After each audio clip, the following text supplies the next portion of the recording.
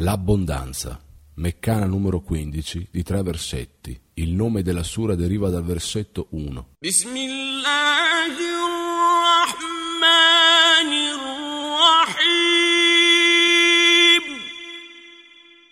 In nome di Allah, il compassionevole, il misericordioso.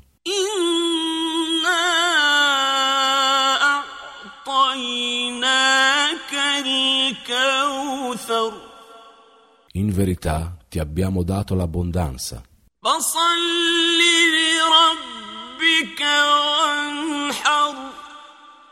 Esegui l'orazione per il tuo Signore e sacrifica.